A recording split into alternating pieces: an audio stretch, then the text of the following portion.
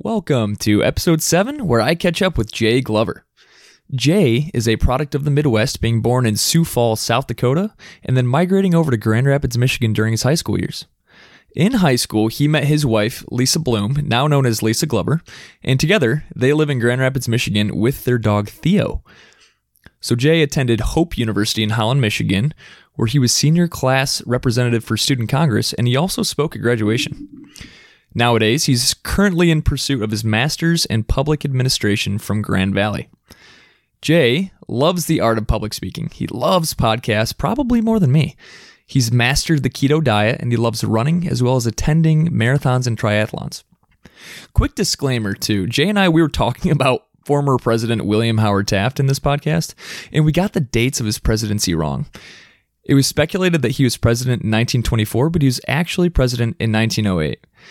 So Jay asked me to clarify this fact in the introduction, and I gotta say, when he asked me to do that, I laughed because I love it. That's a true testament to some awesome character right there. So thanks for that, Jay.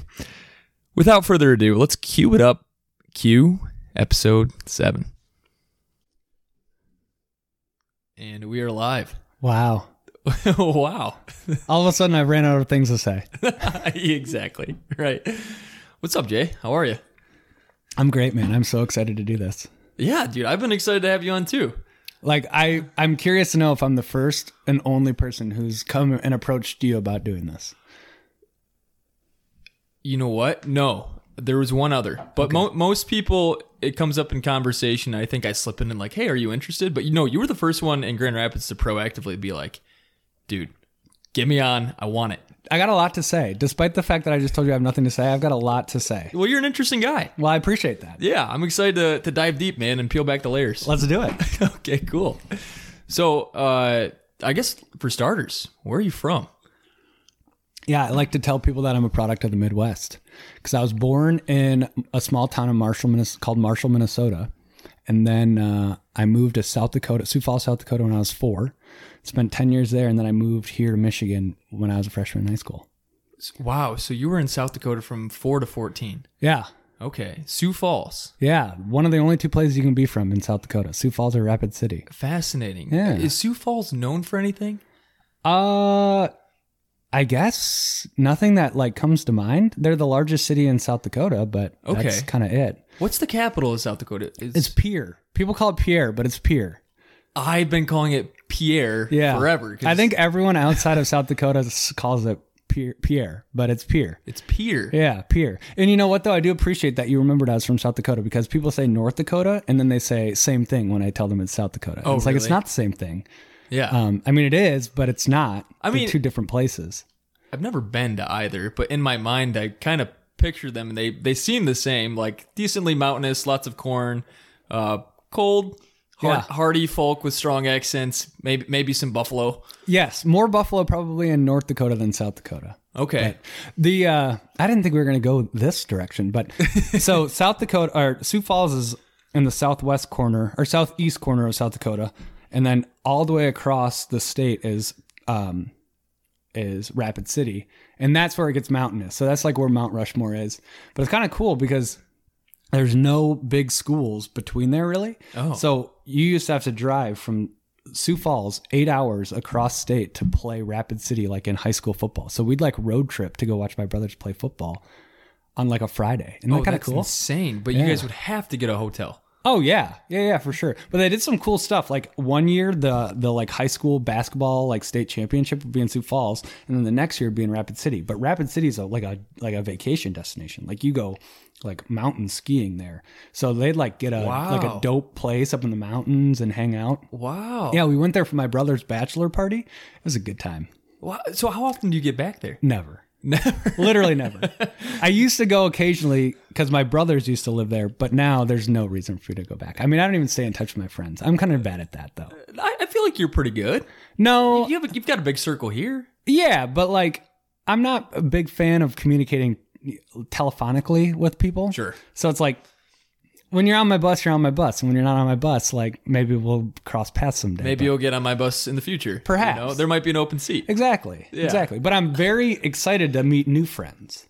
Yeah, man. Yeah, like for you, sure. you know? Right. We've reconnected. Yeah. I mean, I think we crossed paths a few times in high school, of course. Right. Through mutual friends, and then being back here, of course, we have a lot of mutual friends again, and so we've That's right. crossed paths. We've golfed together. Mm-hmm. You had a chili cook-off. Yeah. We're doing a podcast. Heck yeah.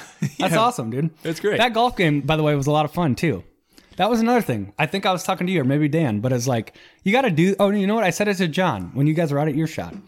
Golf events should be only with acquaintances because we had such a pleasant day. It was so pleasant. There's no pressure. No pressure. No pressure. Because, I mean, you're good. for No, one. I am not good. You were out of us four? Yeah, but You were the that best. was 4 bad golfers then. Well, you've got quite the swing, man. You're a tall guy, so Thank some you. good torque on you. Yeah, I do have some torque. That's probably fair to say. Nice.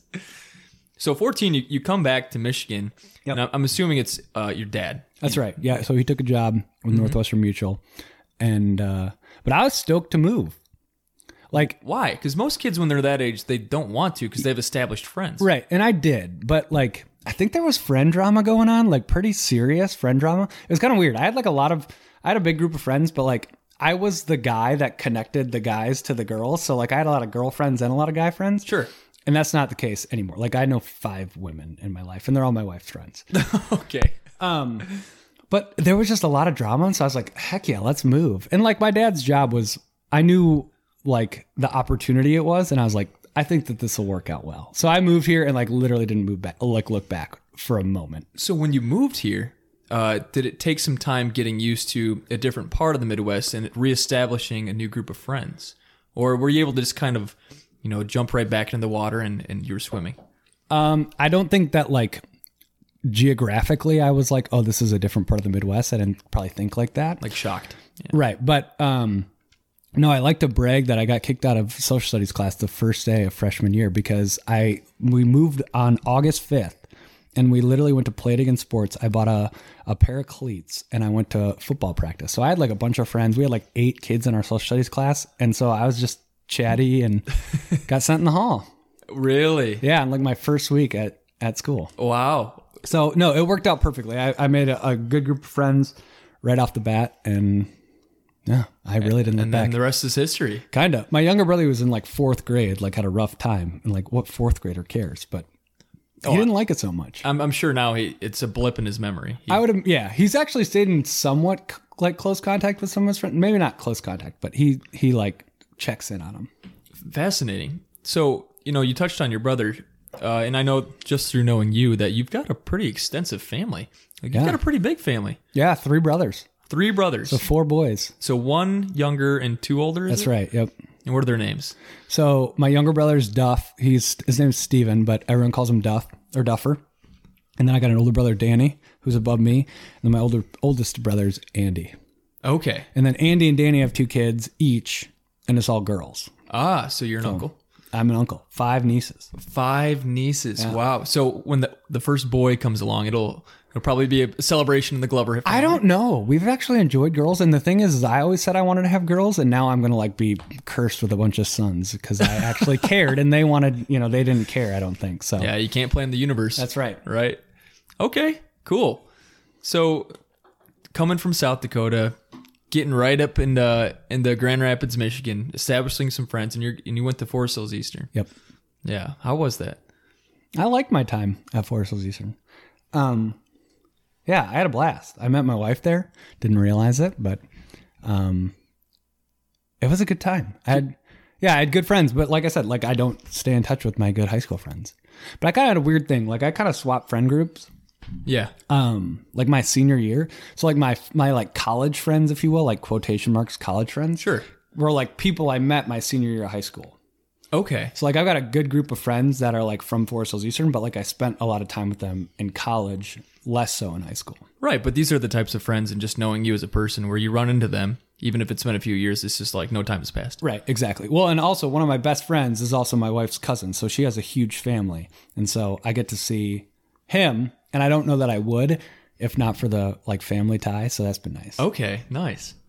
So is there a story with how you and Lisa came to be? There's lots, I imagine. I would imagine too, but you guys met in high school. Yeah, we met in high school. We took a little hiatus in college for a little while, and then we got back together. She was going to pawn my guitar, and her friends told her that she needed to at least like run it by me. And I had been thinking about sending her a text message, and it was like Christmas break, and I was like, let's catch up. So we went to Founders and drank a couple beers, and the rest is history. And you guys just had this moment where it was like, let's give it another go. Yeah.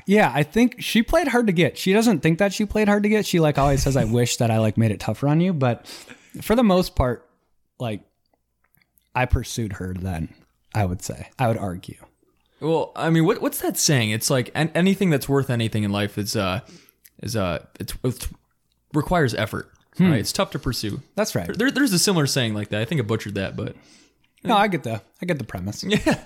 How long have you guys been married? 4 years since August. It's been a long time. 4 years. I know, and that kind of wild. Wow. And I was thinking about this the other day. Like people were throwing bets down like 18 months before we had kids, and it's like we said we weren't going to, and I just don't know that people like took us serious. I don't know why they did, but yeah. I think it's because when you see those relationships that they get married right out of college, Right. Normally they pop out kids. And we did. I mean, we got married when we were like 23 years old. Yeah. So, but yeah, that's fair. Kids are on the table though. Certainly. Oh, someday. Yeah. Hopefully a litter of girls. Yeah. Definitely. Yeah. No, I'd be down to have kids anytime. I like hanging out with my nieces. They're cool people. I don't realize that there's so many things you realize as like an old person. Like you realize like when your parents say like, I've been there and I've done that and I understand. Like when my niece, Maisie, who's 5, is like 16, like I know that I'm going to know what she's getting up to, even if she doesn't know that she's not going to, like Jay doesn't understand, but I feel like I'm going to understand. No, I can resonate with that 100%. You know what I mean? I have a niece who is, she's 12. Oh yeah. Dude. And so I've watched her grow up, and she's just now getting into that middle school, high school phase. And Right. I can kind of see like her path unraveling away. Like I know what's you're going to get into in a sense, Oh, for sure. albeit healthy. Yeah. Well, and I mean, whether it's healthy or unhealthy, like I'm going to like 1, you're going to be there, but 2, like don't think that you're like talking in code with your friends around us. Like we get it. We've been there. Right. We've done that. But also it is one of those things where like I look at like Maisie particularly just because she's the oldest and she's got a large personality, but it's like, she's my friend. You know what I mean? Yeah, man. Like you kind of look at these kids and you're like, because you just like when you're hanging out with your family and like your family becomes your friends, like the people you spend time with, it's like, I guess you're my friend now. Right. But it's like, Maisie, don't be a loser. Be cool. Right. Like if you're gonna hang out with us, you're gonna have to be cool. You can give her some shit. Right, you know? exactly. Yeah. So you like parent and teach, but it's like watching their personalities Right. like, unravel. Right. Yeah, exactly. That's like the testament of watching family members become friends. Exactly. Like, you're turning into a human. Yeah, actually. exactly. And like you reflect poorly on me if you're out there being not cool. So Yeah. be cool. So get your shit together. Right. Exactly. But she's on the right track, I'd say. Okay. I love that name too, Maisie. Yeah, she's a good girl. Yeah, nice. What is Glover? The last name? I don't know. I think it's I think the Glover name's like English, but Yeah. I like to say I'm a mutt. Okay. Yeah. I think my parents did that like 23andMe, and like the highest percentage of like any specific thing was like 30%. Really? Yeah. But it's just a myriad of Yeah, I'm like Europe. I'm not Dutch. So like I can't persuade people I'm No. not Dutch being here, like being tall, blue-eyed, blonde-haired. Everybody who's tall, blue-eyed, blonde hair I like know. yourself is Dutch. But I think I'm Norwegian. Like that 33% is Norwegian, which I love. Like I'm a Viking. Like I'm a descendant of Vikings, which is Nice. kind of cool. Yeah. Nice. You can bear the harsh winters. That's right. Yeah, That's very, right. very well. Yeah, damn right. So, you go to Eastern, and you went to Hope, right? Yep. So, was it always going to be Hope? Was it like a last minute decision? Why Hope? Yeah. So I wanted to be a youth pastor when I was in high school. Really? Yeah. So I knew I wanted to go to like a small Christian college, and my dad, in his position, like would have a bunch of college interns that he like oversaw. And so they'd babysit me. Like when my parents would go away for like a long weekend, he'd have like these college interns come stay with me. Okay. So I had a guy named Dan Picorni come stay with me, and he was a cool dude. Is he from Grand Rapids? Yeah. Okay. You might know him. I really recognize the last name. We went Yeah. to high school with the Pokornys. Yeah, probably. I think you might have like a younger sibling our age. Okay. Anyway. But yeah, so he was a real cool dude, and he took us, as he called it, jeeping. So we took this Jeep with no doors and no roof out to Holland, and he drove us around. And I was like, this guy's cool. He went to Hope. I like him. Yeah. So I give him a lot of credit, despite the fact that I don't think that had really any bearing on my decision. But that's like the closest thing to a story. Well, he left a strong impression on you. And, Clearly. And I mean, in high school, we're all very impressionable. But, Exactly. And at the end of the day, I think that you look up to people that you want to emulate, role models in a Yeah, sense. And, for sure. Yeah, so that's good. Yeah, another guy I don't ever talk to or have not sit in any like remotely any touch with, but nice guy. Yeah. There's another quote I watched from a TV show the other day. It was something like, there are people in the world that you remember the least amount and you had the smallest interaction with, but they left the biggest impact on you. And that's a prime example. Yeah, actually, to that point, I got a close friend from Hope who, he must have been working on like a project or something, but he had to like come up with some statements, like some beliefs. And he always said that, like, I believe one conversation can change the trajectory on your life. And I'm like, that's kind of ironic that statement has stuck with me because of the essence of what the statement's about. Whoa. Isn't that kind of clever? That's full circle. Yeah, I know. Oh, that is really clever. Who's this kid? His name's Zach, and I do stay in touch with him. Okay. Yeah, he's a good friend of mine. Well, Zach, this is quite the shout out you're getting right now. That's right, Zach Adams. Zach Adams. Very, very cool. Yeah. So tell me about Hope, man. Yeah, so I went to Hope and decided pretty quickly I didn't want to be a youth pastor. And we had this like every year they had this like symposium and we were forced to go, but it's right around election year. And they were talking about politics or like something political-ish. And I got very interested in politics. So then I changed my major to a political science major. And yeah, so kind of became like I was like a schoolboy. Like I was a senior class representative for student Congress. Were you really? Yeah. Okay. Spoke at graduation. That was Did you cool. really? Yeah, never would have thought that because I actually got waitlisted at Hope. Okay. Yeah, I did not have So great... someone must have backed out then, or they didn't That's like right. their speech. Yeah. Yeah. Yeah, I did that and lived with a bunch of guys on the soccer team and had a great time. I loved Hope. Awesome. Well, we don't have to. I don't want to dive into this too much, but I'm just curious because obviously we're, I think, 5 days away from the election. 6 days away. Yeah. I'm not going to ask where you lean, but who do you think? Oh, I'm is gonna win? I'm proud to tell you where I lean. Oh, okay. Bring it on. Let's go. It'll take a little while, but so I was also the chairman of the Hope College Republicans. Okay. Proud chairman of the Hope College Republicans. But I have since drastically changed my views, and I wish that I could still be a Republican, but I am going to vote for Democrats because I just think that what's going on is just like nuts. And I think that that's like what you're supposed to do, right? Like if you're upset with what's going on, you're supposed to vote in such a way. So even though I think that I still could be a Republican someday, Yeah. I'm like, I think I like very small statement, but I got to make a statement and like vote for people that I think are opposing the people that I think are doing a poor job. Yeah, I follow for sure. And it's fascinating because this election in particular, you're seeing so many people that have been proud Republicans their whole lives. Right. That are saying, listen, I'm still a Republican. Right. But I'm voting Democrat because I just want them out. Yeah, exactly. And I want change. Exactly. Yeah. So that is where I'm standing. And so I'm hopeful that Biden will win. But like, honestly, man, see, here's what I think is like, this is where it's like, people are like, well, Biden's like slightly incompetent or like he's lost his step or 5 steps. Sure. But it's like, if I got the opportunity to vote for nobody or for Trump, like I would check the box for nobody. Like, let's start the whole process over again. Right.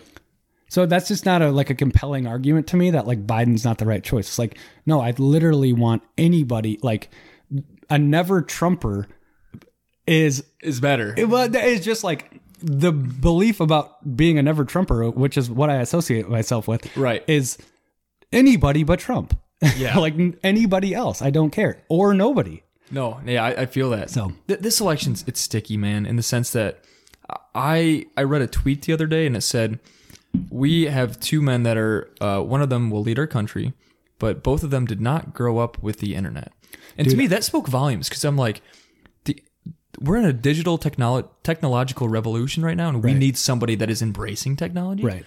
And just gets it a little more. Well, yeah, because that was the other thing. Like, I was a big fan. So what my thoughts are and I was openly telling people that like Mayor Pete is a good option, and like people Pete Buttigieg? Yeah, Pete Buttigieg, yeah. Yeah. Because he's under 50, he's under 70.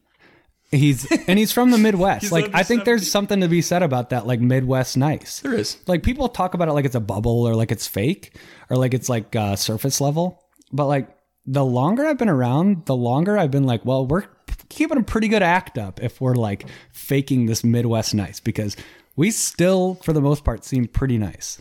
Dude, I've lived all around the country. Yeah. And so I've experienced Texans, Kentuckians, people from Tennessee, a lot of people from Georgia. And, one thing that just really rings true home month after month, year after year is that the Midwest has a different kind of nice. Of course, they're nice too, but I can't necessarily put my finger on it. It's like maybe a genuineness, Sure, authenticity. I don't know. Yeah. But I'm substitute teaching up in Cedar Springs. So you can imagine how many Trump signs I drive by on my way to work. And I can appreciate what they're saying. Sure. And I can appreciate tradition. I've learned that like, despite not having an enormous amount of tradition in myself, like I said, I really don't have like strong heritage roots or anything that would like, I'm a proud Italian, but I think there's something to be said about that. But I don't think that the person that they like in this instance is like a great representative of that. No, I agree with you. And what I'm learning also about this is that if you vote for who you're voting for, Biden or Trump, and you're able to rationally explain to me why, and not a why in the sense that like, oh, I'm voting this way just because my family always has voted this way and this is how it's done. Like, no, that's not a good reason. Like, have an opinion, have a belief. If you can explain policies or legislation that you believe in, then I respect your opinion and I will not change my view on how I view you. Right. Yeah. I think there's something to be said about civility. Like, I'm a big fan, but I'm also like a big fan of like moderation. Not in my personal life. I'm like a man of great, like I swing to and fro like crazy, but there's something to be said about just like the middle. Balance, yeah. Yeah, balance. I mean, I am in the middle. Right. And that's what I think everyone says. But I think what the problem is that on the at the median, on average, we're all middle, but on the median, we're not. And what I mean by that is like Joe, like we've talked a lot about Joe Rogan because we both are big podcast fans. Like he thinks he's in the middle, but he's actually not. Like he's very progressive in some instances and very conservative in others. So if you looked at the median, he might be like gun rights might be that median spot where it's like, oh no, this guy's super conservative. Right. So like you shouldn't measure it on average. You should measure. I think it's worth measuring at the median. Interesting. I like that perspective a lot. Yeah. Yeah. That's very cool. I studied for the GRE this summer, so I was learning a lot about, averages and medians and things like that. So. Modes, right? Yeah, exactly. Okay, so back in college, so you were a poli-sci major and you were the senior class representative. That's right. God, what was that like? What did you have to do?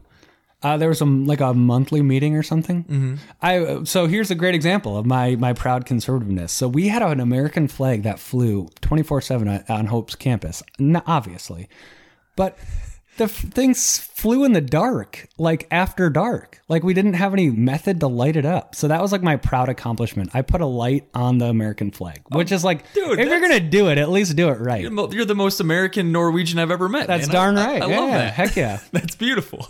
Good for you. So there was not a ton to do. I sat on the academic affairs board, and that was like me and a bunch of professors and like the dean. Mm-hmm. So that was interesting. Yeah. And they'd actually ask me like what my opinion about stuff was, and so there'd be like, that's good experience too. And to like actually learning about how policy, gets from start to finish in a sense. Right. And it's like formal. It's like somebody's got to make a motion to then second the motion. It's got to get seconded. Right. Yeah. If there's an agenda. Yeah. You were a fraternity guy. I imagine, had some of those. I had one board that was similar to that. Mm-hmm. It was the transition to try and turn Kentucky's campus from dry to wet. Ooh. And I was one of the student representatives on that board. Nice. Oh man. What was your stance? I think it should have been wet for sure, but with correct policies in place, just because I didn't want the fraternity houses just to have full blown ragers. Right. that was the main thing. It's like the fraternities and sororities wanted to have a lot of alcohol and parties in the house. And it's a good idea, but it's also a terrible idea. Right. Sexual assault, all that jazz. You know? For sure.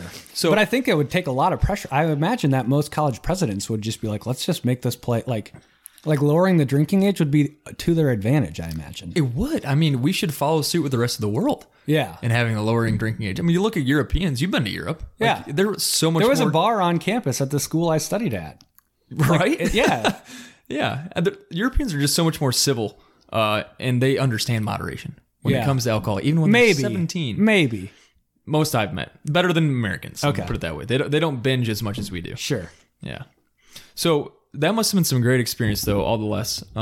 So after college, then, did that solidify your belief that, like, hey, I want to dive into politics? Or did you choose a different direction in life? So I chose a different direction. So I went to DC and had a miserable time. Why?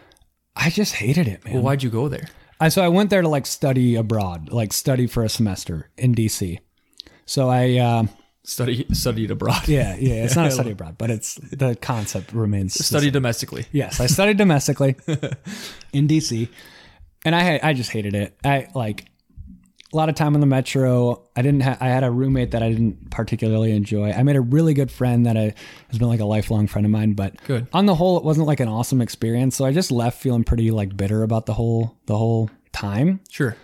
and was kind of sick of politics. And then, basically, like Trump started becoming the guy, and I was like, no, I'm like a Mitt Romney Republican. Like I love Okay. Mitt Romney. Yeah. And Trump hated Mitt Romney. So He I was hated like, them all. I'm yeah, that's true. So I was like, I'm not into this anymore. So I worked for like a year at a liquor distillery, which was a great time. Oh, really? Where? The Coppercraft Distillery in Holland. What did you do for them? I was kind of a jack of all trades. So I helped out the distiller in the morning, and then I'd pour drinks in the evening. That's kind of fun. Yeah, it was fun. Yeah. Yeah, my father-in-law's a home builder, and my wife was always like, I'd love it if you like did something with your hands. And it was like one of those moments where I have like soft hands, like the softest hands ever. I am not a handy guy at all. I don't fix things. No, never. So it was one of those things where I was like, I kind of proved it to myself. Like I can lift 50-pound bags of wheat There you go. and pour it into a big machine. Yeah. And like have to use leverage to open things. It's so primal. Yeah, darn right. I love it. Okay. So I did that for about a year, and then I ended up working at Northwestern Mutual in a couple of different roles for like 3 years. That is when you reached out to me, I remember. I think you had reached out to me once over Yep, LinkedIn or I did. texted Yeah. me. Yeah. Yep. But Family business. before that, I recruited for 2.5 years, Recruited for finding financial advisors for Northwestern. Yeah. Northwestern. And then I was like, you know what? I got to try something different. It's kind of hard to find a job. So I was like, I can do the advisor thing.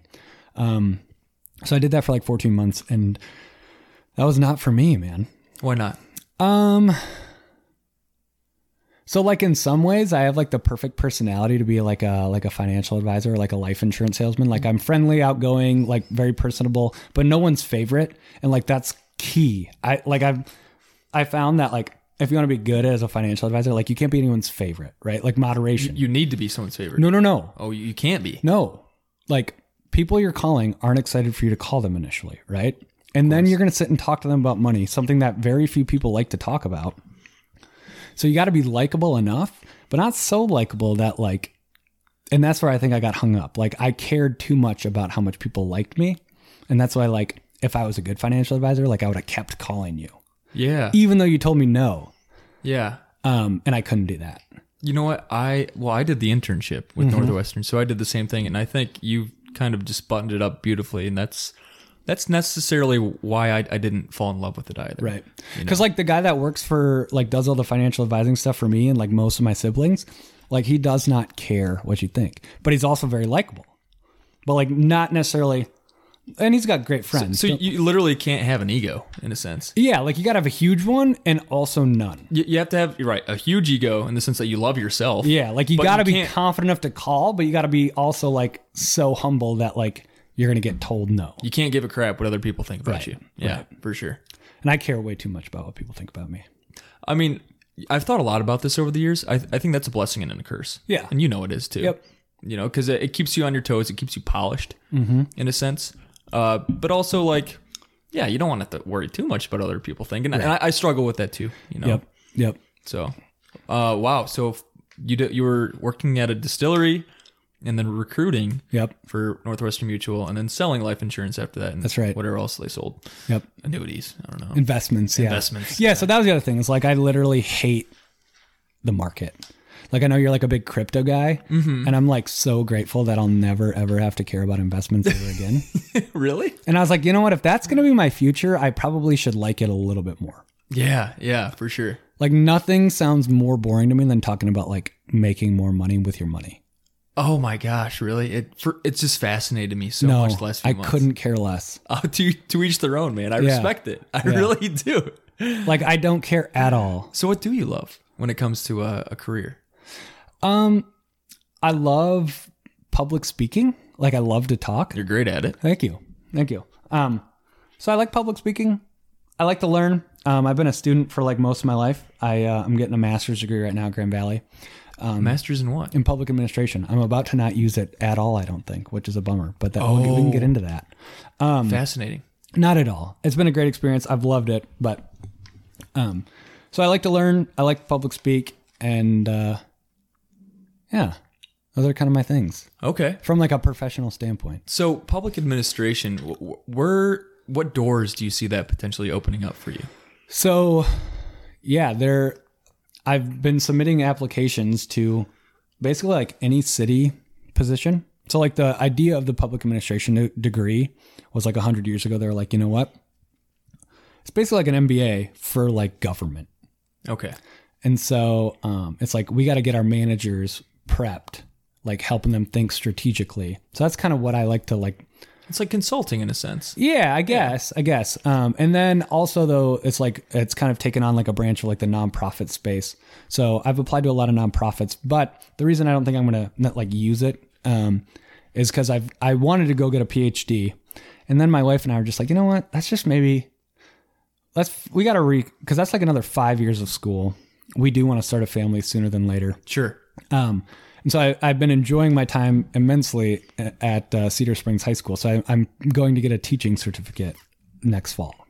Wow. Lots going on. So I know. When do you wrap up the spring? Masters? This spring. Yeah. That'll make you a lot more marketable too. Well, but I want to go be a teacher. And so it doesn't matter as much. Yeah, but teaching could be a stepping stone. That's right. Because you could work in higher education down and I'd the road. still like to do that. Yeah. Like having the master's is like the bare minimum to get into like a college level teaching position. And so I do intend to like seek those roles out. So are you loyal to Grand Rapids with Lisa? Mm-hmm.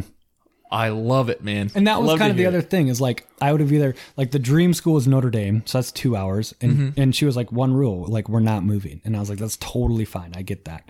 So it'd have been 2 hour drive to either Notre Dame, a 2 hour drive to Detroit, or like best case scenario was Michigan State an hour away. But that was like the least attractive school to me. Really? What? Are you not a state guy? I don't care about that. It's just like, basically you work as a TA and you're working for those 150 student classes. So I was just like persuaded pretty strongly by by Wayne State and Notre Dame that it's like, you should come here because we have smaller school class sizes. And so you'd have a better experience. Yeah. And so I was like, okay, if I'm going to go be like a pretend professor for 5 years, like I'd rather be a pretend professor at like Notre Dame or Wayne State. Okay. So yeah, it just didn't line up. Okay. I gotcha. Yeah. So the teaching certificate, you're getting that right now. No, I'm going to start that in the spring. You're starting more that school. And excuse me, that'll be in the summer. What does that process look like? Is it how long does it take to get one of those? And how does that set you up also for, your career down the road? Right. So there's a lot of different avenues, but Aquinas has a program where you can basically like skip a bunch of steps. So I'm planning to go there, and you just have to get like a piece of paper that says Jay's certified to teach X topic. Okay. But you have to go to like a college to get it. Okay. So Aquinas kind of like cuts through most of the nonsense. Well, not even nonsense, but like they give it to you the fastest. Okay. So how long will it take? A year. That's not bad. Right. That's not terrible. And I can at all. find like a teaching position. And if somebody's like crazy enough to hire me, despite not having a teaching certificate, like Aquinas is cool with that. Is there a school here in Grand Rapids that you're keen to that would make the most sense for you? Like Like I said, I really have loved Cedar Springs. I'd be happy to go back there. I'm keen towards the north side of Grand Rapids, like Rockford, because that's like basically a small college. in a way it is. Right. Yeah. So that would be attractive, but I'm trying to find it's very unlikely that somebody will hire me as like a teacher and they'll give you like like the state will give you like an emergency teaching certificate. So I've been hunting down like a little bit further out schools that maybe aren't as attractive to go to. So like I've looked at like Greenville, like maybe they wouldn't necessarily have like a top-notch social studies teacher. So they would maybe hire me. Interesting. Yeah. And not to disparage Greenville at all. Just like, you know what I mean? It's an example. Yeah, exactly. Yeah. So I've been looking there because like I sent an email today to a school like an hour north of town. And I was like, hey, if this position's still open, because it's been open for like 6 months now, like maybe they're not finding anyone. So maybe they'd be willing to hire me. See, that's another thing I was thinking about is that like due to the coronavirus, aren't a lot of it's really impacting the teaching industry. Like aren't a lot of teachers like terrified of going back to school for one? Maybe. And some of them are like changing careers entirely. I've Yeah, heard. so that's true. I think a lot of them are retiring. So there's like people keep telling me there's a teaching shortage in Michigan, but Michigan's a big place and there's other places in Michigan that maybe are more hampered than like the West Michigan area. Okay. So I haven't found that to be true in the sense that like there's a bunch of people that like a bunch of open teaching positions. I imagine there's more like in Detroit. And that's what's leading them to say Michigan has a teaching shortage. But nonetheless, it's probably an older demographic that are thinking about retiring. And it's like the nonsense of COVID is leading them to be like, you know what, like maybe this will be my last year. It'll fall into place, I think, how it should for you. Especially I hope so. In Grand Rapids, because was talking with, he was the very first podcast on here, Kyle Whitaker. I can't remember if he was on the podcast before, but he was telling me that he had read an article on MLive that basically the rate of growth that Grand Rapids has experienced, if that rate of growth continues in like 15, 20, 25 years, we should be par in terms of population size with Detroit. Really? Because more and more people are moving here and not many people are moving to Detroit. And for one, if global warming keeps kicking our butt like it does, people from the South are going to be coming up here too. And that'll just enhance the population of Michigan in itself, you know? Right. Yeah. I mean, there's alternative methods. Like there's a decent number of students in like online courses nowadays. But yeah, I'm banking on the fact that like there probably will be a need. I think there will always be a need for teachers. Of course. What do you think about Zoom teaching? What are your thoughts on that? I would like to do it in person. I mean, that would be my ideal situation, but I'm facilitating online classes. Like as a substitute teacher, the teacher's gone that day, everything's online. And so like they're watching a lesson online and then working with students around them. You're just a facilitator. Yeah, exactly. And I would like to have a little bit more like ability to like teach and explain things to them, Sure.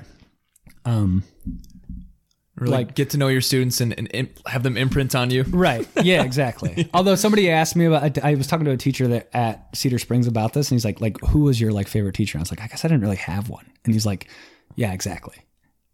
Really? He's like, it's like delayed. Well, no, I mean, he was just like, there's a lot of delayed gratification. Like you rarely get some student to come up to you like that year and be like, you really changed my life. Thanks so much. But like maybe a freshman that you see is just like a little twerp. And then by senior year, you're like, oh, that kid really turned into like a good, like a human. yeah, exactly. Yeah, and he's like, upstanding. that's where you get the gratification from. Cool. Okay. Yeah. Just kind of like knowing that you had an impact on this child's journey and becoming a citizen, you know, Right. Exactly. upstanding citizen. Exactly. Yeah. Cool, man. Well, I think that's a really, really, it's very, very wholesome.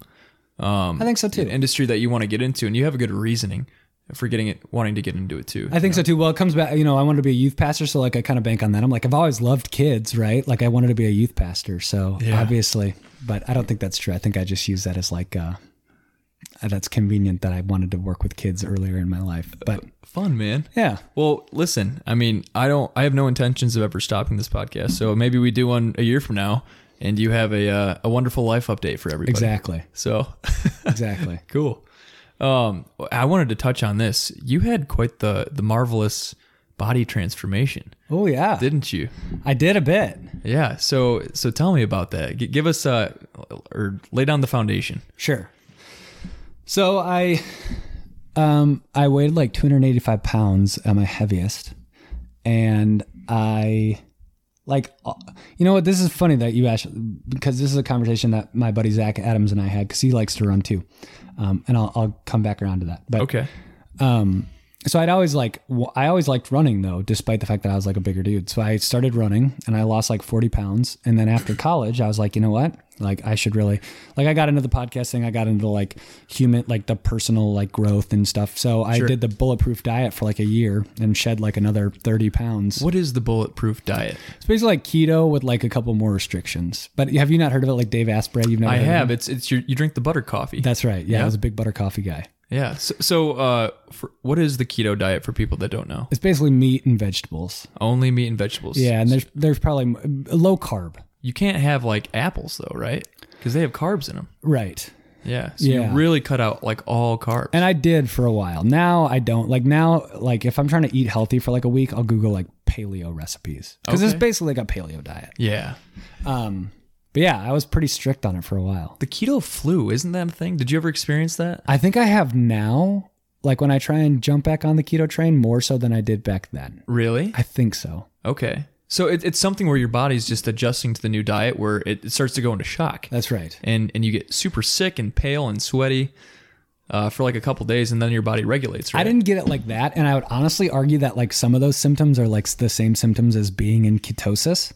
So like your mouth is super dry. You're like very alert. Oh, really? Just wired. Oh yeah, for sure. And then you're like you in like the last 24 hours, all you've had is like coffee and butter. So there's like, obviously that's working to your advantage, but I would say some of those symptoms are like indicative of being in ketosis. Like, what's the science behind the butter? Is it just because it's high in fat? it just starts the metabolism on fat. Yeah. So like the way that it's explained in the book, I read like the Bulletproof book, and basically it's saying like your body is going to burn 2 different energy sources and it's going to flip. So if there's carbs to burn, they're going to burn carbs. But if there's no carbs left to burn, then it's going to burn fat. And if it's burning fat, it's not as going to like be as inclined to spend extra energy to be like, okay, we're going back to burning carbs. This is just what the book says, and I'm probably butchering how that explanation is. But anyway, so essentially like you're starting your day with fat. So your body's more likely to continue burning fat rather than like switching over to burning the carbs. Yeah, that makes sense in a nutshell. I think so. Yeah. So it worked for me like a charm. did you have like a lot of avocados and nuts? Tons of avocados? My grocery bill got like ridiculously expensive. Really? Yeah. Oh, I can imagine, man. Yeah. Because I was also eating like grass-fed beef a lot. But I mean, you reflect back on it, all the weight that you lost, it's absolutely worth the bill. Yeah, loved it. Right? Like what was the gratifying feeling? You know, how great did that feel? Felt pretty good, man. Like there was a time when I was like texting my buddies and I was like, I think I might have a 6-pack someday. I didn't ever get one. No. But that's because I hate to like lift weights, including my own body weight. But Never say never, man. I mean, some people, they hate weightlifting their whole lives and they get into it when they're 35. That's true. Some people get 6-packs when they're 45. Look at Jennifer Aniston, you know? Right. So, and now I really don't, that's not like what I'm worried about as much. Because I'm like, I don't know if I want to like, I don't view it as like a great use of my time to like do the extra 10 hours in the gym to like get ripped. sure. So I'm like, okay, I'll just be like normal-ish. Yeah, but maintenance. Exactly. Maintenance. Yeah. But it's easier for me to do like a 10-day, like eat really healthy than it is for me to be like a 30-day, like do push-ups every day. Fair enough. But I also like to run. So I'm also down to like go for a run 3 or 4 times a week. Do you still run through? Yeah, I do. Okay. How long do you run Sometimes. for? I can typically, I'll like crank out like a 4-mile run. I bought a dog. So my buddy Jensen moved to Denver, and he was my running partner. We ran like 5 times a week. We were like freak runners. We ran the Chicago Marathon together. Oh, wow. But he moved and I was like, I should get a dog so I can have a running partner. And my dog now will run with me like 3.5 miles. Wow. That's great. Is it on a leash? Yeah. Okay. I let him off the leash when there's this dirt road that we run down, and I'll let him off the leash. Yeah. He's not going to go anywhere. Yeah. He's a good guy. So are you a big marathon guy then? Like, do you like 5Ks and whatnot? I've done probably like 6 triathlons now.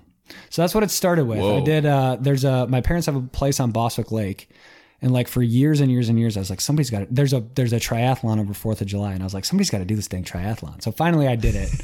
Cause none of my other brothers were even remotely interested. And I did it that like one summer, probably like 3 years ago, maybe 4 years ago or something like that. Yeah. And then I did the like, it's called a sprint. So it's like a 3-mile run, a 12-mile bike ride, and like a half-mile swim. And then I was like, all right, let's do the next one. So then I did the Olympic later that summer, and that's like a 0.75-mile swim, a 25-mile bike, and then a 10K. And then the following summer, I did a half Ironman. Whoa. Yeah. The day after a big race like that, how dead and shocked I was feeling pretty dead. is your that body? day. Yeah. Yeah, I was feeling pretty dead. Are you just in bed the whole time? No, I was in bed pretty quickly after the half Ironman that like next day. But I think I was like a Saturday or Sunday, so I was probably at work the next day. I didn't like take work off or anything. A little more sore than usual. Yeah, I sat down for most of my interactions, but Wow. yeah, but that's been like a super rewarding thing. I love doing that. Yeah, man, that's a very, very healthy hobby too. Are there any other triathlons or marathons on the horizon for you? I texted my buddy Jens, who I run with, and was like, "Hey, we should do a marathon next summer." So perhaps I haven't been able to like get up. So I've been running like 3 miles, but I've been needing to walk like a little bit. And I blame my dog because like he likes to walk, but then like I go out by myself and I still choose to walk. Ah, it's a you thing. Yeah, it might be a me thing. That's a you thing. So I ran 5 miles today though, but I had to walk. Feeling pretty good? Yeah, I feel great after I do it. Yeah. Do you experience the runner's high? Maybe.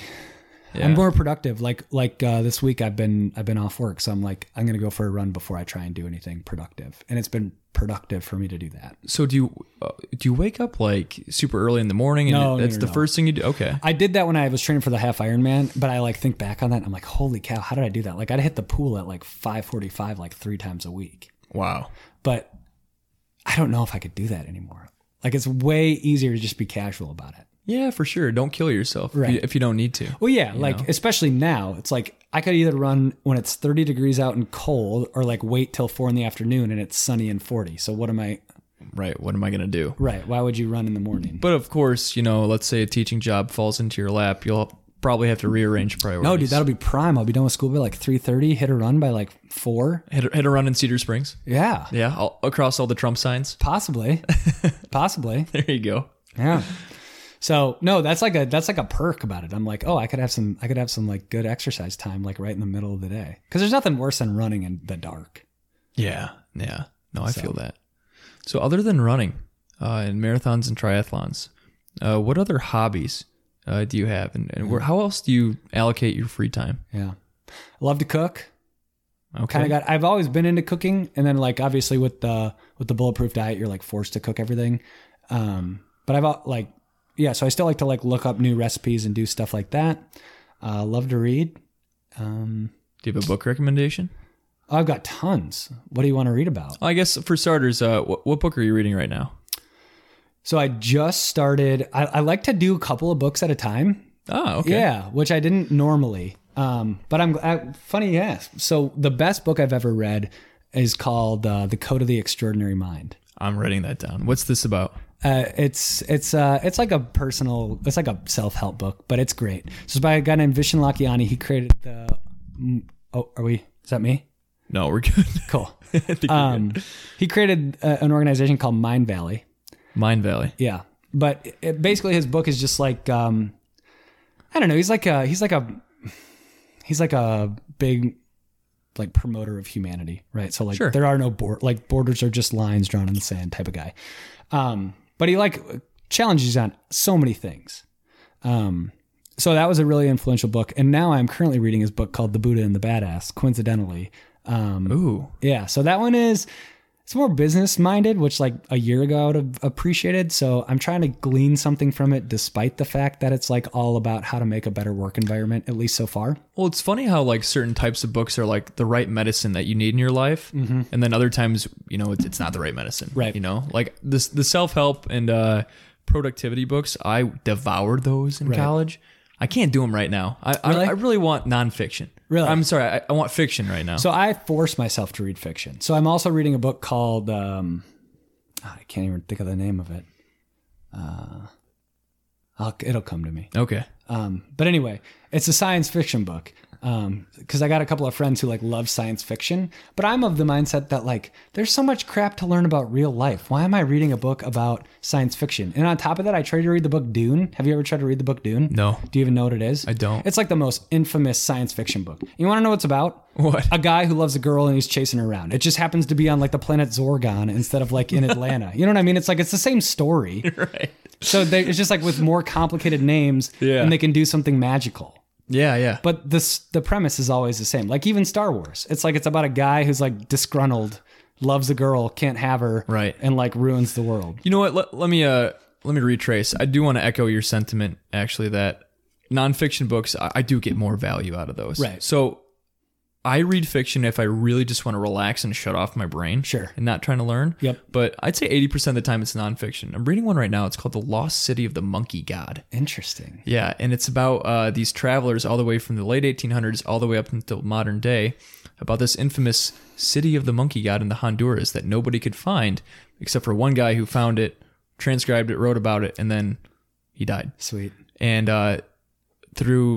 I'm only a few chapters in, but they're going to find it eventually. My parents read it. They recommended it. So Nice. I'll give you updates. But anyww. So previously I've been crushing the reading game though in COVID. Good. And so the other great, so my parents were big readers. I credit that a lot.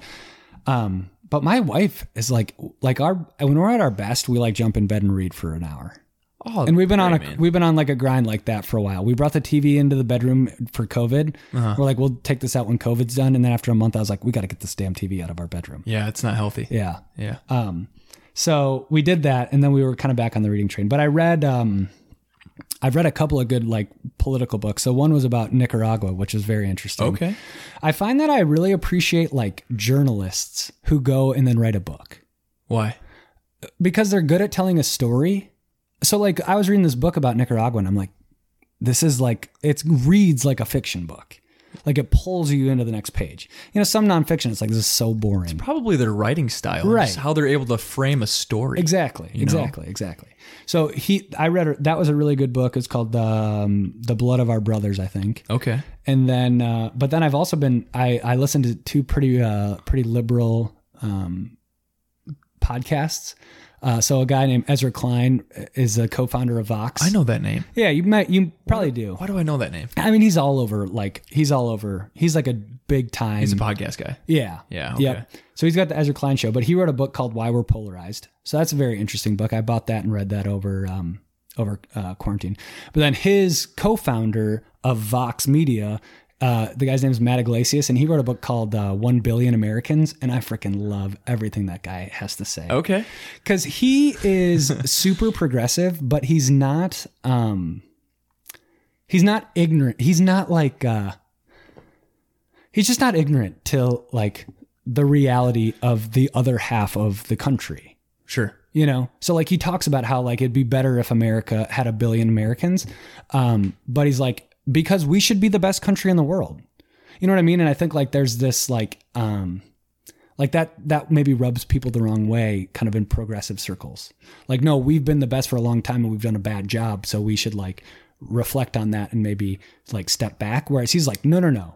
America needs to be the best. We've been the best for a long time. And like, there's something good about Americans thinking that we're the best, but we just need more people. We really? Yeah. Wow. So I love what he says. Quite the perspective. Yeah. Oh yeah. It's radical. I will happily give the book to anyone who's willing to read it. What's it called again? 1 Billion Americans. 1 Billion Americans. That's a good book. So, okay, on the topic of books, if you had to give one book recommendation, just one that you can think of that the people have got to read, what would that be? I mean, I really appreciate The Code of the Extraordinary Mind. I think I own 2 copies. Boom, there it is. Yeah. I like it. Yeah. It's a great book. I'll have to check it out, man. It'll launch you into a lot of other good thinking. Yeah. Reading have you always been a big reader? Not totally.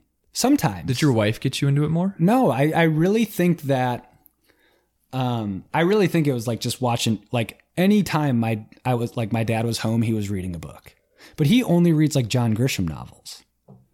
Okay. I don't know who John Grisham is. I Like should, he I like should writes know. like but he writes like lawyer books. Like have you ever seen the movie The Lincoln Lawyer with like Matthew have. McConaughey? That's a John Grisham book. Okay. Yeah. Oh, okay. I see. Yeah.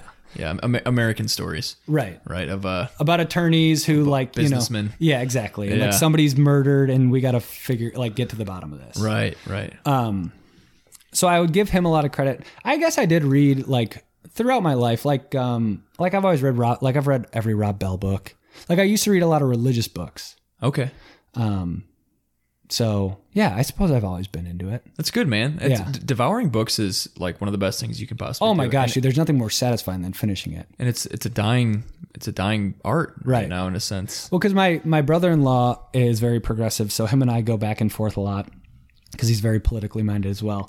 But he only does audiobooks, and I'm like, I feel like there's got to be something different. I can if I'm driving, and if it's a certain topic. Right. Yeah. Yeah. So like I've done that. Like when I was doing like a ton of running, like I listened to you know what's a great book? What? Bill O'Reilly wrote Killing Kennedy. He wrote Killing every famous person. I'm ever. reading. So you're reading multiple books right now. I've got Yeah. The Lost City of the Monkey God and then Killing Crazy Horse. Okay. Have you read that one? No, but I've listened to it and Bill O'Reilly read it and it was good. Yeah, no, he is a phenomenal author. I Yeah. have no idea. He's Yeah. a great writer. I mean, he can have some very radical views. Yeah. I mean, I don't even know what he's doing anymore with his life, but he's done, isn't he? I think so. I think he's been in for a while. Yeah. No, he's very successful. He's a great author. man. Yeah. Killing Kennedy. He did Killing Jesus. Yep. Who else has he killed? I don't know. But it was a good book. And I listened to 2 books on audiobooks about JFK. Good. Yeah. Good, man. Yeah. But I got thrift books. If you're not buying your books on thrift books, you're doing it wrong. Is that But a also, website? if you don't have a Grand Rapids Public Library library card, you're definitely doing it wrong. I just moved here. I should get one. You need to get one. It's a probably great should. place. Yeah. I love to go to the library. And people are always like, well, you got to buy them. Like, I want to have a big library. It's like, I got the biggest library ever. Yeah. It's called the public library. Like, I can get any book. What's the difference between me holding it at my house or their house? It's my book. That's a good point, man. Yeah.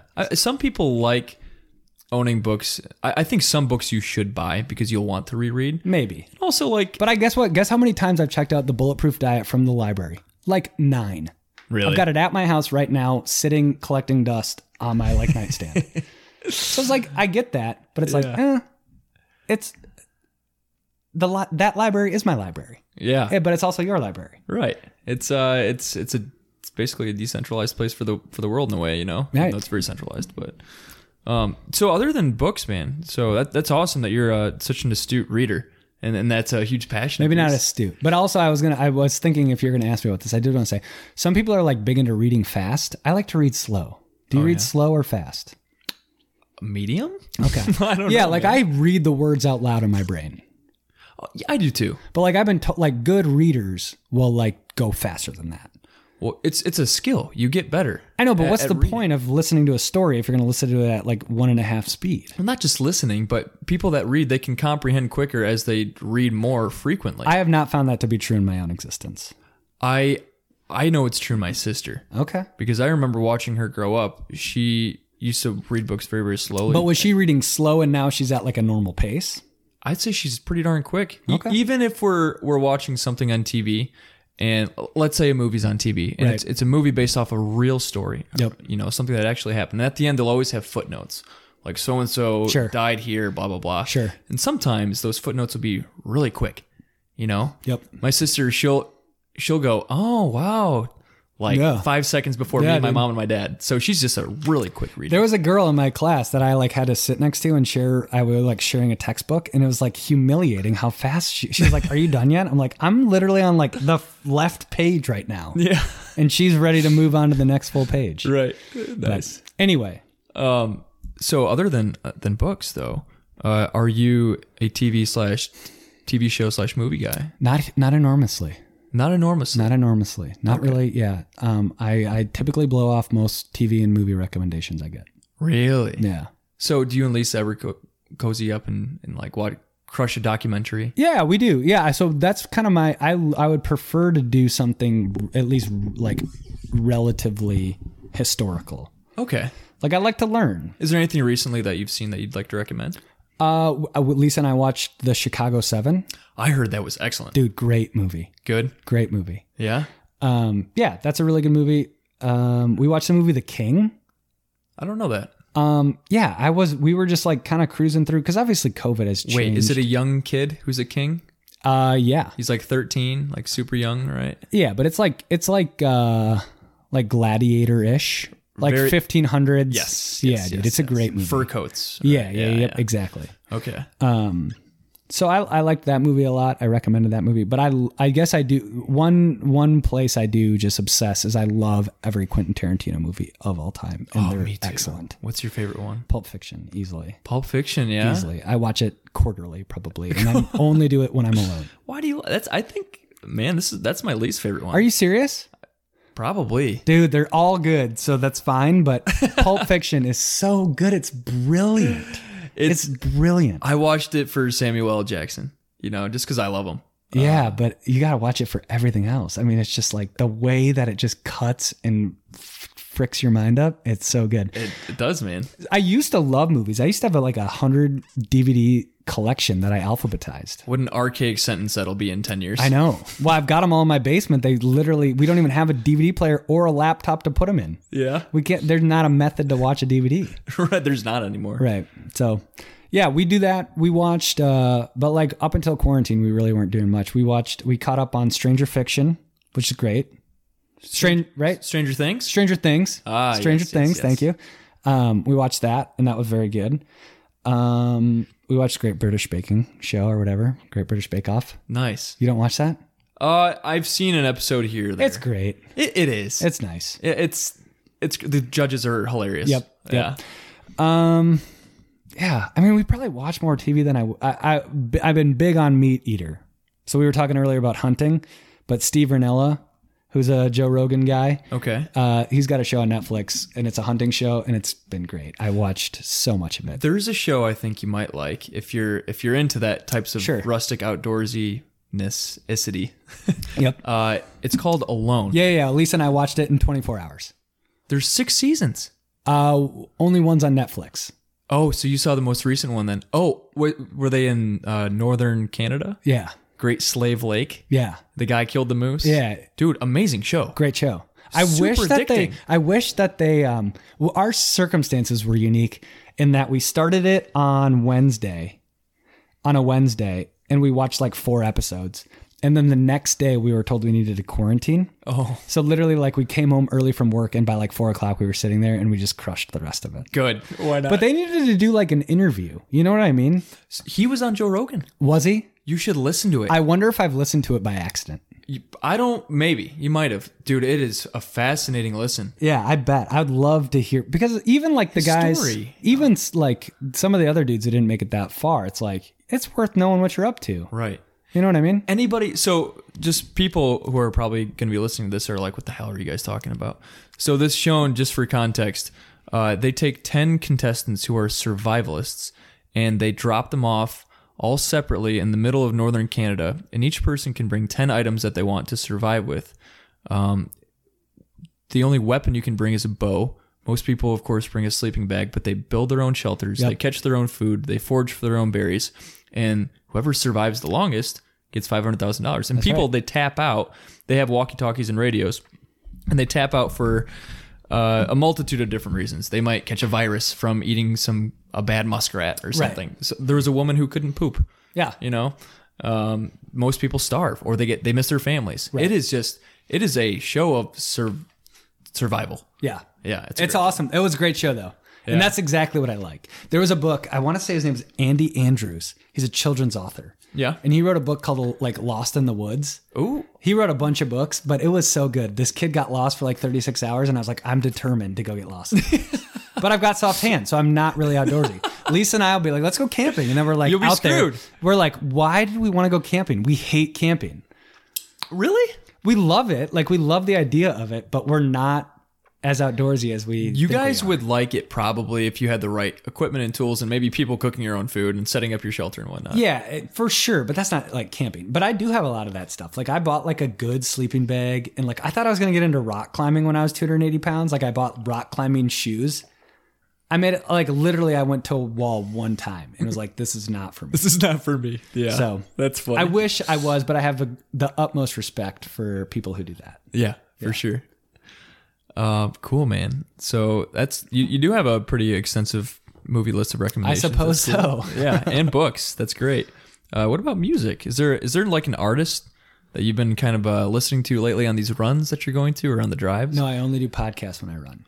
Really? Yeah. So you're not a big music listener? I do a little bit, but I rely primarily on my older brother Danny to pick music. He does a good job. I showed you that Nick Shoulders song. Oh, My yodeling song. I might throw that song in this episode because it's so fun. It's a great song. And he showed me that. So he shows me a lot of the music that I listen to.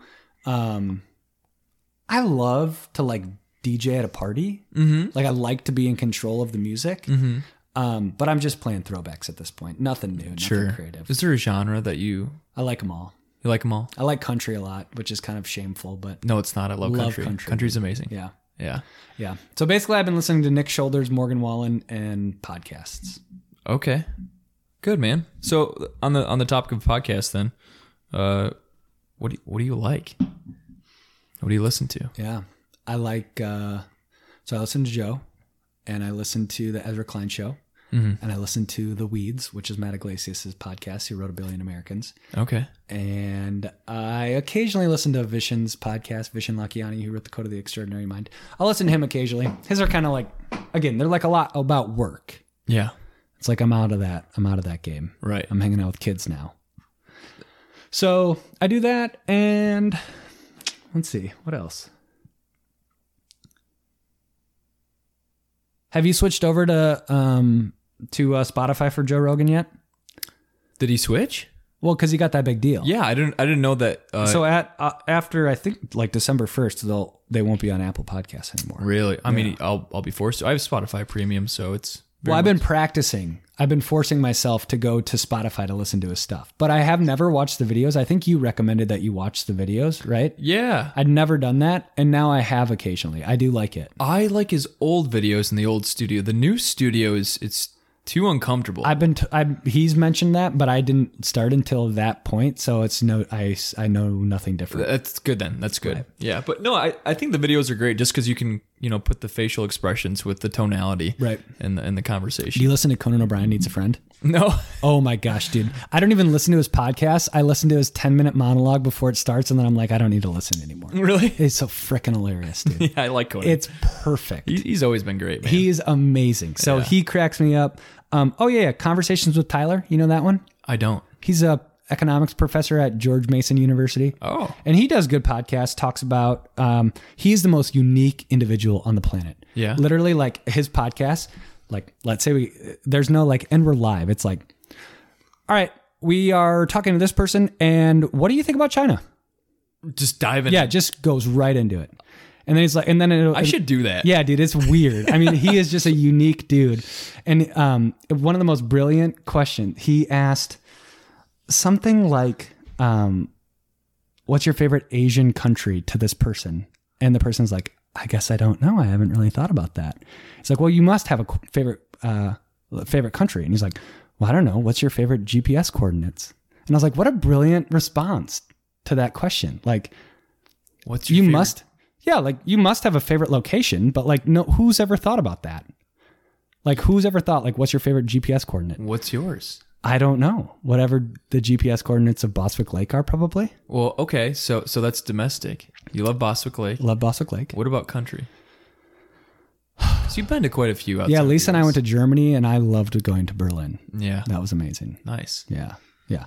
But anyway, he's goofy. You should definitely listen to him. I'll send you a really good one. He interviewed some secretary of Taiwan, some like high level government official in Taiwan. Yeah. It was such a refreshing podcast to listen to about a political state in the midst of our chaotic political state. Interesting. It was so good.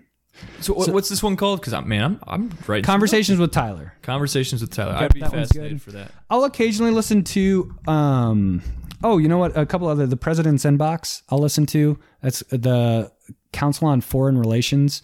So that one's not necessarily for everyone, but I listen to that one. They're like 20 minutes. Do you like short podcasts? I prefer short, actually. Really? Unless Now it's that Joe. now that I've listened to Joe, it's like what could you possibly accomplish in 26 minutes? Well, the thing is, like, I find myself driving from time to time only in 15 to 25 minute bursts. I know, but you're not learning enough about the topic. Absolutely, yes, you are. Okay. Yeah. So I listen to the President's Inbox occasionally, and then, but sometimes I'll get into like I've got the Great War podcast. So like sometimes I'll get real heard of deep that. into the like World War I, and then I've also been listening to A Teacher's History of America. You really like to feed your brain, don't you? Oh yeah, dude. I've listened to. Have you listened to Crime Town? No. Those are great podcasts. Yeah. But I guess those are historical too. But they're like journalists talking about, like they did Detroit and then they did like someplace in Rhode Island. Very interesting podcast. So is it just basically about crime and these just like major corrupt cities? corrupt mayors and stuff Ah. like that. Yeah, it's good stuff. Whoa. Yeah. Okay. That's crazy, man. And I listen to Business Casual. You listen to Morning Brews podcast? It's been recommended to me before. I get their email. Yeah. Every morning. Do you read it? I do. Yeah, I read it almost every morning. I do too, actually. I think it's a good, quick 3-minute, Them and Donald Trump have literally revolutionized the way that I write. why? It's so clever. Both of them are so clever with their It writing. is. It's fun to consume, Yeah. And Trump does it too, like with the capital letters. Like at least once a day, I send a word in all caps. Sad. And no one did that, right? Yeah, but not it's even sad. No. That's a word he that's said. him. That's You would him love to say sad for sure. But Yeah. he is a brilliant writer. Like some of the advertisements, even though I don't like the guy one bit, I'm like, he thought of that one. That is so clever. Only Donald Trump could have thought of to be that conniving, clever, and get his point across in 13 seconds or whatever the commercial time is. Yes. Well, dude, there are linguists out there that have done structural breakdowns of Trump's sentences that come out of his mouth and also his writing style. And it's shown like how he writes so simply but so powerfully and speaks the same way that he's able to like amass this huge audience that are able to grab onto his words. Oh, yeah. And really, really carry off with it. So like, Oh, yeah. I don't know how has he always been like this? I have no idea. Has he gotten I better hate over him time? for it, but it's brilliant. It's brilliant. It is, man. He's the most stupid, brilliant orator yeah. I've ever Yeah. observed in my life. Yeah. So Wow, good stuff, man. You got a lot of good recommendations. definitely. Yeah, What's your favorite Joe Rogan podcast? my favorite episode. Yeah. Like what's one that stands out? There are two. One is, oh no, why can't I remember? Paul Stamets. Okay, I don't know it. So he is a mushroom farmer in Oregon. Not psychedelic mushrooms, Okay. but like mushrooms. Got it. Like cordyceps and turkey tail Sure. and whatnot. Lion's Mane. Lion's mane, reishi. And he has formulated a lot of supplements around mushrooms that have cured a lot of diseases in people. Interesting. He has given TED Talks about how he has clinically, under medical supervision, cured breast cancer for like dozens of women only with mushroom supplements. Really? Yeah. And mushrooms, if you didn't know, there's a certain type of mushroom that you can take hot coals from a fire, Okay. put it in this big mushroom, wrap up the mushroom, and then you can transport it hundreds of thousands of miles. And that's what people in the nomad days would do. That's how they transported fire. Interesting. Through mushrooms. So he was like breaking down all these different mushrooms, how they have so many benefits we don't even realize. He's like, this is like the foundation of us getting healthier as a society. So Yeah. that's one you should check out. Cool. The other one is Wim Hof. You've probably heard of him. He's the Iceman. Maybe. Oh my gosh. Okay, so this guy, I'll try and make this quick too. He holds the most world records for time submerged under ice. He's hiked Mount Everest I've listened. barefooted before. For sure. Yeah. I love those things. He's a superhuman, and here's the most amazing thing about him. He can ward off and fend off any bacteria or virus through deep breathing and cold therapy. And people and medical professionals are like, oh, no. This is only you. Other people can't do this. But what he did is he took 15 of his students in a laboratory setting. They injected all 15 of these students with a virus. And through his deep breathing technique, they all warded off the virus. Really? They had a control group. Control group all got sick, of course. Yeah. Fascinating. That is crazy. Yeah, man. That is crazy. What about you? You know what? I don't think it's my favorite, but it's one I've gone back to and enjoyed again because of the things he's done. But I think his name is Jesse Eisner. Okay. He's the owner of the Atlanta Hawks. Oh. But he lived with the monks and wrote a book called Living with the Monks. But he also lived with David Goggins for a month. Oh, okay. And Insane wrote month, a I book. bet. Yeah, wrote a book called Living with the Seals or Living with a Seal. So his is really good. I just re-listened to that one. Okay. But I like so many of them. Nice, man. I spend so much time defending Joe Rogan. He has such a taboo connotation about him to some people. I know, but I hate it. I don't think he's the most right. Don't get me wrong when I say He's what I'm not. about to say. He is the most honest person in society. Not the most accurate, not the most right, just the most honest. Yeah. Like he's willing to admit when he's wrong. He's willing to like listen, and he's doing what I think so many people claim we need to do, but don't actually do. Where it's like you're meeting people with the assumption of good rather than like the assumption of bad. He goes into everything with zero expectation. He has no ego, essentially. That's what it comes down to. Yeah, Yeah, he has no ego. yeah. You know? And he's getting better at becoming like an interviewer. Did you listen to Kanye? I did not know. I just listened to it, and like he tried to be like Lester. I don't know what frickin' I don't know what's the guy's name. He would try to be like a reporter though. He tried to be like, so tell me, like, what would you do in this instance? And I was like, you know what, Joe? Thank you for trying to like give Kanye West like a not actually because I can't take him seriously, but like he tried to get to the bottom of like what he was thinking about. No, that's interesting. I should check it out. Yeah, it was all right. What I find is that like most conversations, he approaches them with no expectations. Yep. And he's very genuinely curious. You know? Yeah, I mean, my biggest problem with it is like he could have a Republican on, like he could have Ben Shapiro on today, and then like some progressive person on tomorrow. Bernie. You know? Yeah, Bernie tomorrow, and he agrees with both of them. It's like, Joe, you can't agree with both of them on everything. Yeah. That's the one thing I have a bit of a dilemma with. No, that's fine. Yeah. I mean, he's not perfect by any means. Sure, But sure. He is for sure the most renowned interviewer of modern day, I'd Oh say. yeah. Oh yeah, for sure. Yeah, he'll be in history books, I would imagine. Just Yeah. 'cause, like he's revolutionizing this entire industry. Right. So He's a good guy though. yeah, I'd like to meet him someday. Me That'd be too. cool. This is my preparation for his podcast. I'm going to go on Ezra Klein's podcast, In the Weeds too, probably. Dude, you could get on any podcast and crush it. I don't think maybe I could if I could, but I don't think that I can. But Well, we're working on it. You got to be world class in something. I know I got to write a book or something. Yeah, right. You got some discovery. Right. Go find the Lost City of the Monkey God. That's right. So you want to get into some fun questions? Sure. All right, man. Got a few prepared. Maybe more will come up. Cool. But so this is one that I ask most people, and you probably have heard it since you said you listened to Cody's. and Yes. John's. If you had a dinner guest, dead or alive, who would it be and why? If you had one person you could have dinner with. Huh.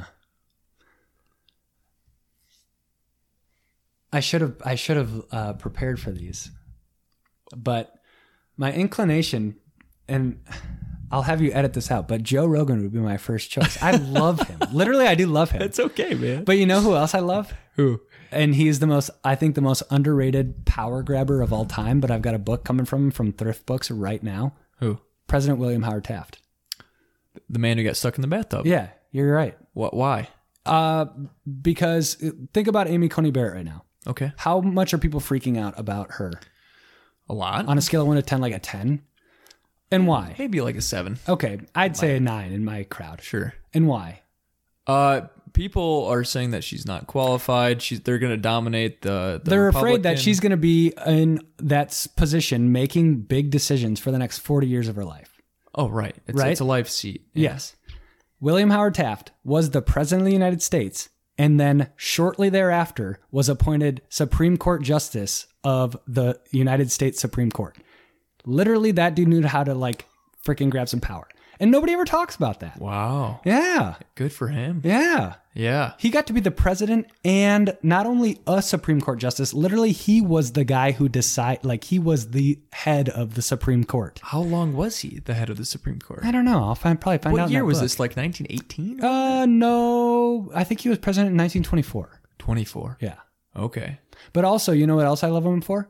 He was the greatest trust buster in the entire, like in the history of America. And he was a Republican. What is that? He broke up the big banks, and that is literally what I think is the problem of our time, is all these big tech companies, right? And who would think that it would be a Republican who would be the guy who would be like, no, there's a point when this private industry thing has gotten too powerful. Yeah, and isn't that something that the Democratic platform is aiming to do, to Yeah. break them up a little bit? Yeah. I mean, I think Republicans do too, but I just think Trump like has a chip on his shoulder for some of the people. But yeah. Well, yeah, I know that he does not like Twitter and Facebook, and Right. they don't like him. Right. But for instance, did you hear about Google's antitrust lawsuit? Right. Yeah. That's exactly, literally, that's like a relic of William Howard Taft. Fascinating. Yeah. How long? I can't remember if I just asked you this, but how long was he in that seat? So Supreme I don't Court? know. I don't know about that. He was president for 4 years. Yep. And then he was the guy like Teddy Roosevelt with the Bull Moose Party. Okay. Teddy Roosevelt came back and was like, I don't like Howard Taft anymore.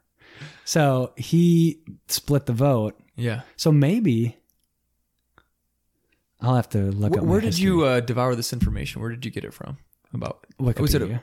Oh, okay. I just didn't know if it was a book or podcast. No, dude. I mean, I've to listened to. So there's a great podcast that I listened to in 2016, and as the election got closer, they did Right. like all the presidents. But I've always loved William Howard Taft because I used to want to go to law school. So I was like, okay, Yeah. I'll learn about the Supreme Court, and I thought that William Howard Taft was crazy that he got to be president, and then he was like, but the job he really wanted was to be in the Supreme Court, and like that's pretty impressive. That's a man. You set your target on like a very exclusive job, and you managed to swing it. Wow. Yeah, he must have been very, very persuasive.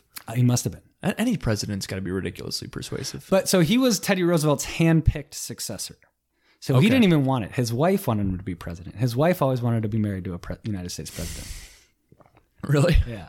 Shoot high, right? Oh, yeah, exactly. Yeah, shoot for the stars. But also, I think to my public administration degree, he was just an administrator. Like, he was like a boring dude. You know, you got to be pretty boring to go and like try and break up the big banks, right? Fair. Yeah, but needed to be done. I think that needs to be done today in a sense too. Yeah. Well, and that's the big thing. Like, how do you take the convenience of Facebook with like, how do you make that 5 companies, right? Like 5 individual entities. Right. Because the beauty of it is that everyone's on the same single platform. Right. And also like the infrastructure of our society is not set up to we live in a capitalistic society. Like Right. that promotes a company growing to be as big as it possibly can become. Exactly. You know, Amazon, Facebook, like that's capitalism. Right. Yeah. Right. But we could get into a debate on whether it is or isn't, you know, Fair. just because, yeah. Anyway, you're right. The premise is correct. They are growing a business. Mm-hmm. They might get a lot of government handouts that like we don't actually recognize as such, but yes, they have done a good job of what they've done. So how do you mitigate the like being overly powerful? Or do you just get rid of the U.S. Postal Service and like let Amazon do it? I don't know, man. I wish I had the answer. Right. I think that in the next 4 to 8 years, we're going to see a lot of revolutionary change, especially as it pertains to like government entities, the Post Service, for example. Sure. You know, it'll be a very interesting time that we're going to be in, especially for kids growing up too. Yeah, you know, I agree. Imagine growing up without a phone. Yeah. Sorry, let me take that back. We did grow up without phones. Our class, like we're 27 years old. I don't know if you're 28 yet, but we had phones when we were like 13. Right. Right. Most kids these days, they're getting them when they're 6. Yeah. You know, they don't And like, what can you do but give them? Right. Yeah. We remember a time before technology. Right. Like how did you figure out where all your friends were in the neighborhood? Is where all their bikes were parked outside of that person's house. Right. Today, kids don't have that. Right. You know, even in my neighborhood today, I see a lot less kids riding their bikes around and playing outside. It's kind of scary in a way, you know? Yeah. You know what, though? I actually, like, I'm a huge proponent of my brother's generation, my younger brother. Every one of his friends or the people I interact with, people like 6 years younger than us, like the Gen Z, like that first group of Gen Zers. Yeah. I'm like, when I'm 50, I'll probably choose you over one of my peers as like our leader. I mean, it makes sense. You know what I mean? Yeah. I don't know how it is that like, and maybe it's just a very small like selection that I'm interacting with. Yeah. But for some reason, I just have like a great appreciation for like people just like 5 to 10 years younger than us. I feel like they've got it figured out in a way that we didn't. So they do. They're very technologically quick, Yeah. and they pick up on things a lot quicker, in my opinion. But I think they're more level-headed. I'm not sold on that yet. Okay. I think that I'm happy to be proved wrong. well, I've read studies that they're growing up with less social interaction, and so Okay. they have higher rates of depression and anxiety, and they don't have soft skills. Like soft skills in terms of sitting in a room with somebody doing a podcast for an hour and a half, that would Really? freak the heck out of them because they have most of their time buried their nose into a screen, Yeah. you know, and they have Zoom class. They're not getting that face-to-face interaction that we're so accustomed to. Okay. So Okay, maybe I could be totally wrong, but I just, every time I interact with like my younger, I'm like, gosh, dude, I wish I was as level-headed as you are. well, he could be an anomaly, man, or maybe his but friends his are that buddies way are too. It could be a Grand Rapids thing. Perhaps. You know, we're in a bubble. Yeah, So maybe. But anyway, yeah, for some reason I'm like, I like you guys. I like you guys. like, let's hang out more in 10 Yeah, years. exactly. Well, dinner guest, that was a great answer. Yeah, that was a long one. No, it's okay. No biggie. But it's William Howard Taft for sure, over Joe even. I like William Howard Taft. I should read some more about him. You and my dad would get along well because he's got a lot of deep history on knowledge about presidents in the U.S. I like learning about that stuff. Do you have another favorite president? I like JFK. Yeah. Yeah, his story's interesting. He was doing some shady stuff, but let's be honest, they all were, right? Every president is. Yeah. Yeah. And I think like Zachary Tyler and I share a birthday. Okay. Yeah. But he died in office like 2 months after he got into office. Oh, just real quick. Yeah, he was Probably why the he was name's like not 80. ringing a bell for Yeah, me. exactly. Yeah. So vacations. I guess this will be a two-parted question for you. What are we at? Hour and 24 minutes? We're flowing. We're good. cruising. We're cruising. Is there a vacation, one that sticks out in your mind that you loved? And two, is there one that you're looking forward to as well? Sure. So a couple come to mind. My favorite vacation of all time was my wife and I's trip to Germany. So we did Switzerland and then we did Germany. It was a blast. Okay. And it was her first time going abroad. And I just love to travel to Europe. It's amazing. So we did, we flew into Geneva and that was like a big, we good? Battery might be dying Okay. a little bit. It's flicking. Yeah. I'll be quick. We're good. Cool. Yeah. If it dies, then it's our I got two more indication. questions I know I want to ask you after Okay. this. So I'll be quick then. So my trip we did Geneva, Switzerland, then we went and stayed right in the Alps, in the Swiss Alps, which was amazing. And then we went up to Munich and then to Berlin. And that was a great trip. nice. Another trip though, right when we moved here, when my dad was still trying to like butter us up to the idea of moving, Yeah. he didn't book a trip. He won a trip to Telluride, Colorado. Ooh. And it was in the fall, but we had a blast. And we did like things that the Glovers don't do. Like we did a bunch of outdoorsy things, and they're like sit by the pool type of vacationers. Okay. So we hiked a mountain. We like did mountain biking. We did whitewater rafting. It was a blast. It was one of the most memorable Activities trips. are more impacting. Yeah, it was fun. And then one trip I'm really excited about doing that isn't booked in any way. There's two actually that I'm pretty pumped about. So my wife and I were planning to go to Peru before all the chaos happened. And you've been, yeah, I was excited to hear about it, but it sounds like we will have to do that on another podcast. But yeah, we wanted to go to Peru. We've got one of our close friends has family down there. So we're Okay. going to go like and get maybe like a different perspective than like the traditional like TripAdvisor recommendations. Yeah, I can help you too. Yeah, for sure. And then I just plugged to the Glover family Euro trip 2025. Oh, nice. Yeah. All right. Where would you guys go? I think we're looking at Italy. Of course. Yeah. Yeah. Should be beautiful. Hopefully, no corona. Yeah, I know. course. Well, I said 2030 and they were like, well, we don't want to wait till 2030. I was like, 2025 is perfect. That's pretty far out. Yeah, I mean, it's 5 years from now, but like kids are kind of in a weird situation. We got like a 5-year-old, a 3-year-old, a 2-year-old, and a 1-year-old. Yeah. Wait until they can actually remember stuff. Yeah. You know. But I don't want to wait my entire life for them to be able to remember stuff. True. So- right. And who knows? 5 years from now, you could have a little one. Yeah, of your own. exactly. So Preferably under 2 so they fly free. It would be like the ideal situation. yes, save that money. Yeah. Right. Okay. Man, I feel the battery light. It's not even on there anymore. But Should we wrap it up? no. I want to keep talking. I think we just keep this going. Okay. But what I was going to say though is we're going to do another one at some point. Cool. Yeah, for sure. I told you I had so much to talk about. This isn't our first rodeo. Right. All right. I can already tell. This is my first rodeo. Yeah, but ours. I'm having a blast. I am too, man. Okay. All right. Deep question for Okay. you. Is there a quality that you see in other people, but you don't see in yourself? Ooh. I've written out my values before, and discipline is far and above my favorite value, and I see it in myself sometimes. But like all these people that I'm listening to, I think exhibit discipline exceptionally well, and so that is what I strive for. Even just talking to you, man, I see a lot of discipline in you, whether that be committing to a marathon or committing to finishing a book. Sometimes, You know, yes, I but I see also have a diet. a ton of different ideas that I'll never act on, and it's a curse of mine. I like to think about things, but I don't always act on them. Fair.